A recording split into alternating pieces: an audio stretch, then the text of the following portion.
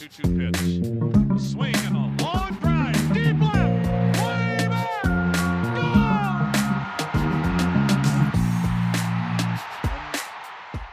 Hey everybody, welcome to another Baseball America Playoff Podcast. I'm Kyle Glazer here with JJ Cooper, breaking down Game 1 of the World Series. The Braves jumped out early, tagged Framber Valdez for 5 runs in 2+ innings, eased to a 6-2 victory, their first victory in a World Series game since Game 2 of the 1996 World Series, JJ, which you were at. It's been a while, but they're up 1-0 in the series. Again, this was pretty straightforward. Braves jumped out early, coasted to victory, but there were some developments that hold some interest for what happens the rest of the series. JJ, what stood out to you the most about this Game 1? They're not all going to be games that we'll remember for the rest of our lives, and that's okay. That was one. It felt like we were watching the prologue, the long prologue in a movie. We know that more things are going to happen, but from the first batter, Jorge Soler hits a home run, and there were times that the Astros put together threats and things like that, but the reality of it is it was a game that pretty much felt like that the Braves had it in hand from pretty early on. They jumped out to that early lead, and there was some playing out the slog. The Astros, it was a game, Odorizzi pitched fine, but it was a game where they could use Odorizzi to eat some innings. That's not something that you're going to generally see in a game. The Astros are up by 1 in the middle innings. The craziest things are in it probably is the thing I will remember from that game more than any probably is that Charlie Morton showed that you can throw 95 plus while pitching on a fractured leg. That's pretty amazing. Yeah, so again, you never know what you're going to see in a baseball game. I will say Jorge Soler becoming the first player to ever lead off a World Series with a home run is pretty cool. Framber Valdez just did not have his location last night. A lot of pitches up over the big part of the plate, and the Braves are ready for it. They tagged him. I saw Chandler Rome of the Houston Chronicle pointed out that of the 12 balls put in play, the Braves hit 8 of them 95 miles an hour plus. So the offense was ready for it. Duvall homered. Anytime you can go on the road and put up runs in the first 3 innings, that's exactly how you want to start. Be up 5-0 early like they were. But going to Charlie Morton, again, I'm not going to put this on the level of Jackie Youngblood playing through the Super Bowl on a fractured left fibula. That was a cornerstone moment for me. That was the one that I will always go to because that was against my Steelers. The other one that comes to mind, just being a hockey fan, Bob Bond, Toronto Maple Leafs defenseman, the 1964 Stanley Cup, took a shot from Gordie Howe off his ankle, fractured his ankle, was taken off the ice on a stretcher, went back, refused x-rays, got his ankle taped and frozen. I don't even know how you freeze an ankle. Came back on the ice and scored the winning goal in overtime and then played Game 7. So, I mean, those are the ones that are just absolute insanity. Obviously, I'm not going to put this on the level of that. Nonetheless, just a really impressive performance. It's not quite clear when the fracture actually occurred, whether it was when he got hit or when he went back out there to start the next inning. But either way, you're playing on an ankle that is severely compromised, and his final 3 pitches were 96, 96, sick 80-mile-an-hour curveball for a swing and a miss. I mean, yeah, I just don't have any words. That's just, you just shake your head and go, holy crap. It was impressive. The unfortunate thing, that's also the thing that we will take from this game is we kind of knew coming in that the Braves had, we felt like a little bit of a starting pitching advantage. And a key part of that was, though, is that really with Charlie Morton going Game 1, you had the option that Morton was either going to pitch twice in this series or in a dire situation, maybe pitch 3 times. There's always that possibility that you could try to bring him back on short rest. Now we have a situation where I feel like that the starting pitching, which the bullpens are going to be more important in this series than the starting pitching. Let's just make that clear. Both of these teams will have, at the end of the day, as many innings thrown by the relievers in this series as the starters. If you go off the rest of the playoffs, the Astros right now are running about it's like for every inning that their starters throw, they're getting 1.5 from the relievers. So the bullpens are more important than the starters because they're going to throw as many, if not more innings. But that said, you look at it now and you say, okay, that Braves starting advantage has now been diminished. But the key thing that's going to be now is what do the Astros get out of Jose Urquidy, who that's going to be kind of a key fulcrum point of this series now, because the biggest advantage the Braves have going forward is now what we're looking for in game 2. Yeah, I mentioned Jose Urquidy to me as kind of an X factor in this series for the Astros, just given he'd been good this year, really did not pitch a whole lot in the postseason. They mentioned on the broadcast last night, sometimes rust is worse than not being fully rested, and he was definitely rusty. Seeing if he shook that off and he can get back to being his normal self in game 2, the Astros need that desperately, especially after having to use so many relievers last night and use them for multi-inning stints. I will say, give Yimi Garcia, Jake Odorizzi especially. I mean, he was great last night. Phil Maton, Brooks Raley threw an inning in 2/3. I mean, this bullpen did a really good job yesterday, and give them credit, but there's no question you want to give them a little bit of a break today and have Jose Urquidy at least give you 5 or 6, and hopefully 5 or 6 sharp ones. You also don't want it to be a situation where you just have to leave them out there to wear it a little bit. I do think for the Braves, what this means is you're going to have Anderson, you're going to have Fried, or I should say Fried and Anderson, because that's the order they're going to throw them. Realistically now, this means, because you can't have 2 bullpen games. You can't throw bullpen games back-to-back games 4 and 5. You're going to destroy your bullpen. So if you're the Braves, you either A, have to hope and pray for a sweep, which I don't think is going to happen, or B, they're going to have to throw Drew Smyly as a more traditional starter now in game 4, game 5, depending on how they want to line it up. Now, what does that mean? Does that mean he gives them 4? I mean, you pray he can give you 5. He was not great as a starter this year. He wasn't god-awful, but as a starter, his ERA was 4.75. They moved him into the bullpen the final month. He was pretty good in that long relief stint against the Dodgers. So that's where you have a little bit of optimism. But the short version is this now means Drew Smyly has to take the ball, give them some semblance of a start. It can't be a inning in 2/3 or even 2 1/3. He's got to give them, you hope for 5. Realistically, you need 4. And I'm going to go in a little different way with that. I actually think that what we're going to have to see now is, how do the Braves who do they replace, I guess I should say more accurately, who do they replace Charlie Morton on the roster with? Clearly, they're going to replace Charlie Morton on the roster. He's not going to pitch again for them in this postseason. And there is a part of me that kind of says and kind of looks at this and says, you're going to tandem start that game to me in some ways. It's, if you have Touki Toussaint, or you have, it sounds crazy to say, but there's rumblings, maybe it's Kyle Wright, which, that he has made postseason appearances for them. At the same time, he barely pitched for them in 2021, spent most of the year at Gwinnett. But you're going to have someone else, even if you said Spencer Strider gets added, you're going to have someone else who ideally, everyone I just listed, you're talking about these right-handers to pair with Smyly, that I could very well see the Braves approaching that and saying, okay, we need 9 outs from you, Drew, and we ideally need 6 to 9 outs from this second person as well. That would get you through the 6th in game 4, which then means, okay, you have figured out a way, if they pitch effectively, to get you without wearing out your bullpen in game 4, which puts you in a better situation for game 5. And then in game 5, you kind of have a little bit more options there. But, I mean, with Smyly, I will note, it's not that it's impossible for him to do so, but Smyly has not worked with length in any significant period of time, basically since the end of August. He was in the rotation, and even then he was a 4 to 5 inning pitcher at that point. They did not generally want him to go more than about 20, 22 batters. I mean, he basically has faced more than 23 batters, I think, once all year.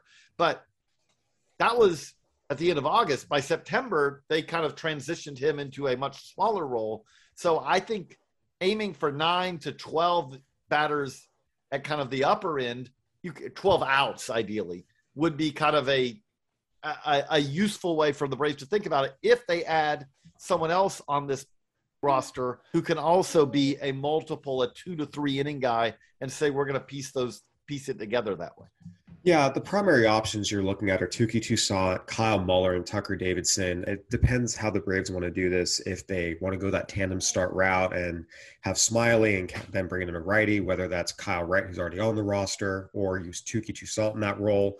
Kyle Muller showed some good things, but all these guys, Muller, Toussaint, Davidson, they did pitch in the majors this year and made starts in the majors this year. It wasn't significant workloads. Kyle Wright actually had the least experience of the four of them. I was actually surprised to see he was the guy they added to the roster over some of these other guys. So we'll see what they want to do. These are good pitchers with good arms who have started in the majors this year. As I mentioned, with Smiley, he's been a reliever since August 30th when he kind of got shelled against the Dodgers. But you can't use him in a one-inning stint now, which is what they have been doing. It's got to be, like you said. You have to get some more legs. You pray for 5, you hope for 4, which is 12 outs. And, if he gives you 3, can you make it work? Sure, it's just not ideal. So that's how this changes things. But either way, I do think for the Braves, look, you're up 1-0, you're in a favorable position. And again, if they jump out to a 3-0 lead and they say, maybe we think a bullpen game is the best way to potentially clinch this, and they can do that in game 4, I mean, that's probably best case scenario. It's going to depend on how the series plays out, what happens tonight, what happens Friday. We'll see what decision they make, but I will say I don't feel like this completely torpedoes the Braves' chances just because they do have this group of young starters who did start in the majors this year and all had varying degrees of success. These guys didn't post ERAs at 8, get blown up, and go back to the minors. So in the grand scheme of things, you feel better than you otherwise could have for some teams who just don't have any other options, really. I do want to move over to Eddie Rosario real quick, JJ. I mentioned during the NLCS, I tweeted out, I was going to say Eddie Rosario's on another planet right now, and that just didn't seem to cut it, how ridiculous this guy is playing. So I tweeted out, he's playing on another plane of existence because this just seems so unreal, and he keeps doing it over and over and over. What's standing out to me is he's playing a complete game. 2 for 5, another multi-hit game last night. He also threw out a runner at second, played a ball well off the wall, cut off a ball in left to hold what could have been a double to a single. I mean, just all aspects of the game right now. He's made some base running mistakes. He had one in the NLCS, but I feel like we have to give him credit because the dude's just ridiculous right now. The throw, again, you said it was a complete game last night. It was something where you rarely say, when we talk about Eddie Rosario, his defense is not normally one of the things you're going to mention. Also, his arm has always been good. I still remember. His arm has always been good. But he made a throw in the World Baseball Classic in 2017 that I still remember. It sticks out in my mind. So he's always had the arm. But that was a very nice throw, and also at the same time, you could laugh about the slide if you want to. The dirt got very sticky for Yuli Gurriel, but more than that, it was a situation you just needed to. The advantage of doing that was not significant enough because this is something where you want to see people be aggressive, but aggressiveness sometimes has to be cautioned also. There were 4 outs left for the Astros, and they were down by 4. The out is much more damaging than the base, getting the extra base. The flip side of that is then I'll give now I'm going to talk out of both sides of my mouth, but the Braves were in a different situation. The send on the sac fly, Ron Washington is pretty much the riverboat Ron, of baseball here, where he basically sends them, and it paid off again. That was a shallow fly ball. I was like, oh, wow. But great slide by Dansby Swanson. That's one thing. The Braves have had some really good slides at home plate this year. So credit the base running there, too. But again, it comes back to, in that situation, an extra run for the Braves is really beneficial. And you are requiring your opponent to execute everything well. Yes, it was a shallow fly ball. But as you see in this case, if it had been an online throw where the catcher, I think it was still Maldonado, would have been able to catch it while near home plate and then sweep, Dansby Swanson would have been out. But the throw's got to have something on it, and it's got to be on line. That throws up the third base line. All of a sudden, he catches this, and Dansby Swanson's passing by as he catches it. You can't swipe with the tag. You just said, okay, let me make you make everything work, and the Astros weren't able to execute. Yeah, putting pressure on the defense, making them make a play is the best way to go about it. That's winning baseball, and the Braves have continued to do that. Sometimes they've been a little reckless on the bases, as we've seen, but on the whole, it's been really, really good.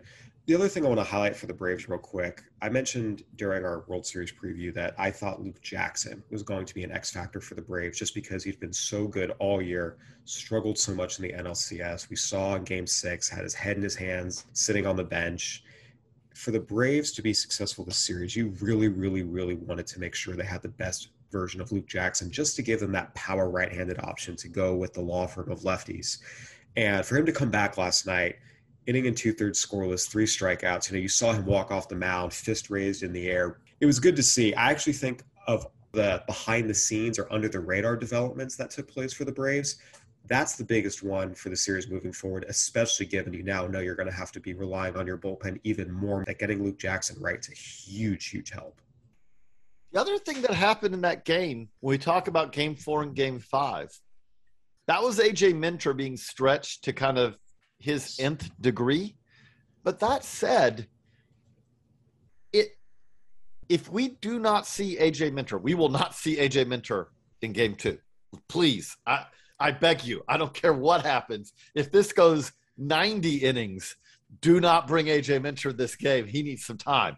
But if you do not see him in Game 3, then you start talking about, okay, when we talk about Game 5, is there a scenario where he's your opener and you are looking at it and saying, oh, he could give you 2 innings. Maybe he can go a little bit more than that, because credit to him. Like, he was gutting it out there, but what he allowed them to do by him going out there and not being a 1-inning guy when he kind of stepped up because Charlie Morton was pitching on we'll emphasize again, pitching on a broken bone.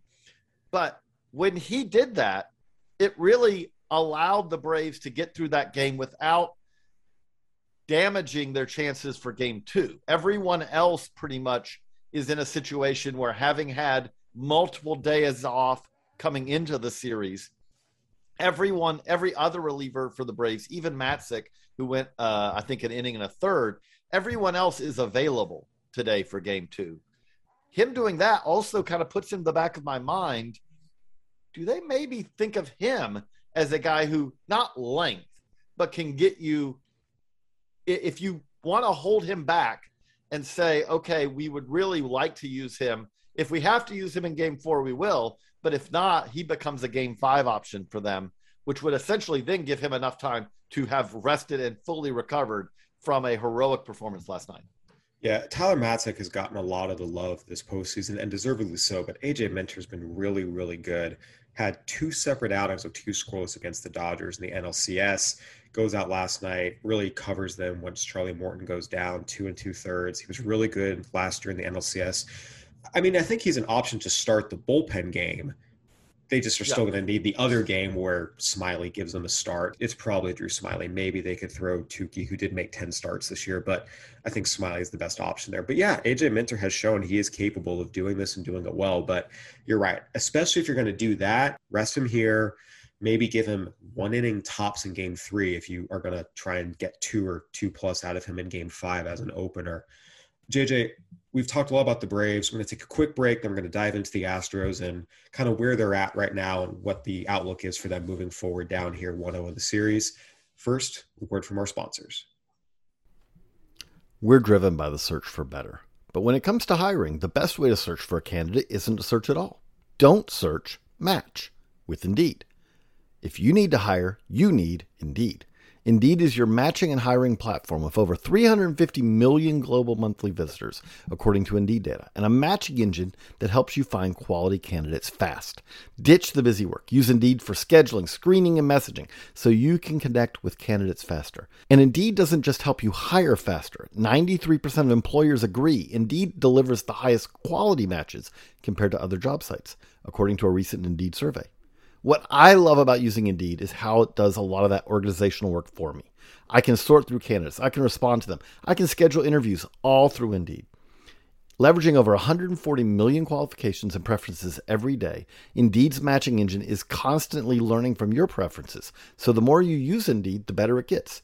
Join more than 3.5 million businesses, including Baseball America, that use Indeed to hire great talent fast. And listeners of the show will get a $75 sponsored job credit to get your jobs more visibility at Indeed.com/BaseballAmerica. Just go to Indeed.com/BaseballAmerica right now and support our show by saying that you heard about Indeed on this podcast. That's Indeed.com/BaseballAmerica. Terms and conditions apply. Need to hire? You need Indeed. Everybody in your crew identifies as either Big Mac Burger, McNuggets, or McCrispy Sandwich. But you're the Filet-O-Fish Sandwich all day. That crispy fish, that savory tartar sauce, that melty cheese, that pillowy bun. Yeah, you get it. Every time. And if you love the Filet-O-Fish, right now you can catch two of the classics you love for just $6. Limited time only. Price and participation may vary. Cannot be combined with any other offer. Single item at regular price. Ba-da-ba-ba-ba. And we are back. All right, JJ. So we've talked a lot about the Braves side of things here. Game 1 win, 6-2 over the Astros. If you're the Astros, how do you kind of assess this game, and do you really make any significant judgments going into Game 2? Not really. They've been in worse spots than this in this postseason. They lost a game. They lost a game against coming into that game. There's no way that they went into the game saying, okay, Framber Valdez versus Charlie Morton. Oh, this is a slam dunk, 100%. We're going to win this game. So, okay, they lost a game. Makes Game 2 more important. That said, they've been in really some – they were in the ALCS. It looked a lot worse than this as Luis Garcia limped off the field, and they bounced back from that. When this lineup gets rolling, it really can overwhelm almost anyone. But it is also true. I look at Game 2 and say they are a team that will be feeling not having a DH when we go to the National League. They will have to put out there a less than ideal defensive lineup in the outfield.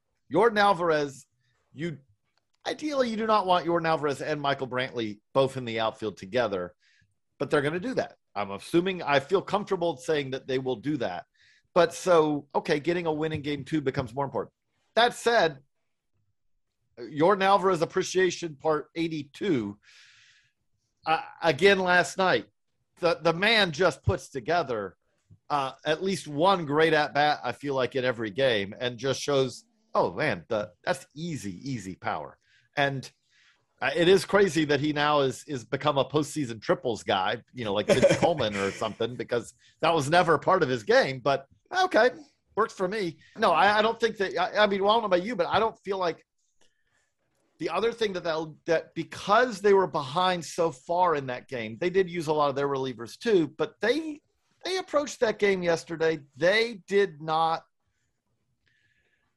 go into that game, into the mid innings of that game saying we're going to throw everything against the wall to see what sticks. They said, okay, this is the situation. Let's use some Jake Odorizzi. Let's use some of our guys that we use a little less often, because we're going to be back here for Game 2. Yeah, Ryan Presley and Kendall Graveman did not appear. I was asked on a radio show last night, what's the panic meter for the Astros? And I told their host the answer is 0. Just pretty straightforward. Framber Valdez didn't pitch well. Again, left a lot of balls up over the plate, got hit. It happens. So now you just hope Jose Urquidy goes out and throws better, and that'll make a big difference. One thing that I am watching a little bit is Jose Altuve and Alex Bregman have scuffled a bit this postseason on the whole. It has not been particularly productive for either of them. Altuve is now down to hitting a $178 here in the postseason. Bregman's hitting 256, but it's a 333 on base, a 349 slug. Neither of these guys has been at their best so far. And obviously you want the top 2 right-handed hitters in your order to be a little more productive than that. So seeing if they can find their stride a little bit will definitely help the Astros. I think the Jake Odorizzi appearance actually was one of the more important and promising developments. Having that long guy, especially given how inconsistent some of these Astros starters have been this postseason and how they have had these duds, it makes a big difference. You already knew you had Christian Javier, but they seem to like piggybacking him with Zach Greinke. We even saw that in last year's postseason against the Twins in that opening round. So I think just having the second option, Odorizzi being as sharp as he was, getting him through 2 1/3, 5 strikeouts, and on the whole, this bullpen held the Braves to 1 run over the final 7 innings. I think you feel pretty good about that. Just seeing where the bullpen is. Michael Brantley just was locked in. Yordan Alvarez, you mentioned. Tucker and Gurriel each had a pair of hits. I mean, enough good things happen where there's no reason to panic here. It really is as simple as, okay, Valdez wasn't sharp, and now you just have to hope Urquidy's a little bit sharper. One other thing I want to bring up, and I hate to sound like a crotchety old man, and I'll try not to, but my apologies. But again, every game is not going to be something that comes down to the last at-bat, that the tying or winning run is at the plate. That's fine. That's baseball. I would have thought, though, that game last night would have been more enjoyable if it had been able to be played the same game, same amount of pitches, same amount of batters. Ideally, though, if we could have got that done in about 3 hours and 30 minutes, which I allow that postseason games should take a little longer than a normal regular season game, it would have been the same product and it would have been more enjoyable, because there was a simple reality that I'm a diehard. If you're listening to this podcast, you're probably a diehard. But if I'm a fan of baseball, but not someone who's utterly invested in the Braves or the Astros, I want those people watching the game too. It's the World Series. And I've got to imagine that there were a lot of people who did the calculus at about 10:30 or 11 o'clock on the East Coast. And they looked at it and said, oh, we're in the mid innings here. I'm not staying up for the end of this. And I look at what MLB is trying to do as far as pitch clocks and things like that and say, last night is an example of why those initiatives are taking place. Not because you want to, quote, shorten the game, but because you want to improve the pace of it. And that game, there was nothing about that game that if you just said that the time between pitches was shortened, you could have taken a 4.5-hour game and turned it into a 3 hour and 30 or 3 hour and 45-minute game. And there is a difference. There is a difference between that game finishing at 11:30 on the East Coast, 8:30 on the West Coast, and finishing at 12:30 on the East Coast, 9:30 on the West Coast. One thing that jumps to mind, and credit Mike DiGiovanni at the LA Times for pointing this out in regards to a game in the NLCS, but I think it's relevant here as well. So this game last night took 4 hours and 6 minutes. The 1986 classic between the Mets and Astros in Game 6 of the NLCS that went 16 innings took 4 hours and 42 minutes. That 16-inning classic took 36 minutes longer than this 9-inning World Series game last night. That's where you understand the trend line not going in the direction baseball wants for its marquee signature events. And I think that's justifiable. And again, we're not talking about extra inning speed up rules. We're not talking about things like that. We are talking about if you can cut the amount of time between pitches. Players, I don't fault them. Players are selfish. I don't mean that in a bad way. They have been taught by sports psychologists and all, stop, slow down the moment, visualize what you need to do, get your mind ready. Now you're ready to pitch, or now you're ready to hit. That's been allowed. But at the same time, you can put parameters on that and say, no. I get it that that's what you want to do. We're going to put rules in that say, nope, when you get the ball back, you're not going to wander around the mound for 15 seconds to think of what you want to do, and the batter's not going to step out and wander around for a while. You can do those things, and the game can be played that way. We know that because that's the way the game was played. Why? It's not just added commercial breaks. That's why that 86 game took a lot less time per inning than this game does now. It's not just that there are more pitches per at bat. It's not those things. Those we're not talking about. We're talking about simply reducing the amount of time between pitches. And that's where right now you see a lot of times that I can run into the kitchen and get a glass of water and know that I'll get back before the next pitch is thrown. That pace thing is what we want to speed up. And just to give more recent examples, you go back and look at the 2010 World Series. That's a good example of 3 games at the end. Game 3 of that series went 2 hours and 51 minutes. That was a straightforward 4-2 win. Move over to the next game in Game 4. Again, pretty straightforward game. 3 hours and 9 minutes. Going over to Game 5, the clinching game, was scoreless through 6. Giants scored a couple on the top of the 7th. Rangers got 1, and then it was over. 2:32. So we're talking about, again, 2010, not a totally different era here. 3 games, all finishing between 2:30 and 3:10. I think, generally speaking, that's a healthier place for the game of baseball to be. And we'll see. Very clearly, Major League Baseball wants to get back to that place. Rob Manfred addressed pace of play yesterday before Game 1 of the World Series. Clearly, it's something that is on the forefront of everyone's mind in Major League Baseball offices in New York. I wrote about it a little bit last month. You can check it out on baseballamerica.com. But JJ, I think this is a good point to wrap it up here. It's been fun talking about Game 1 with you. Look forward to doing the same tomorrow as we talk about Game 2. This has been another edition of the Baseball America Playoff Podcast. Go ahead and give us a review on iTunes, Spotify, Stitcher, whatever platform you're listening on. We'd love to hear from you. For JJ Cooper, I'm Kyle Glazer. Thanks for listening and enjoy Game 2, everybody.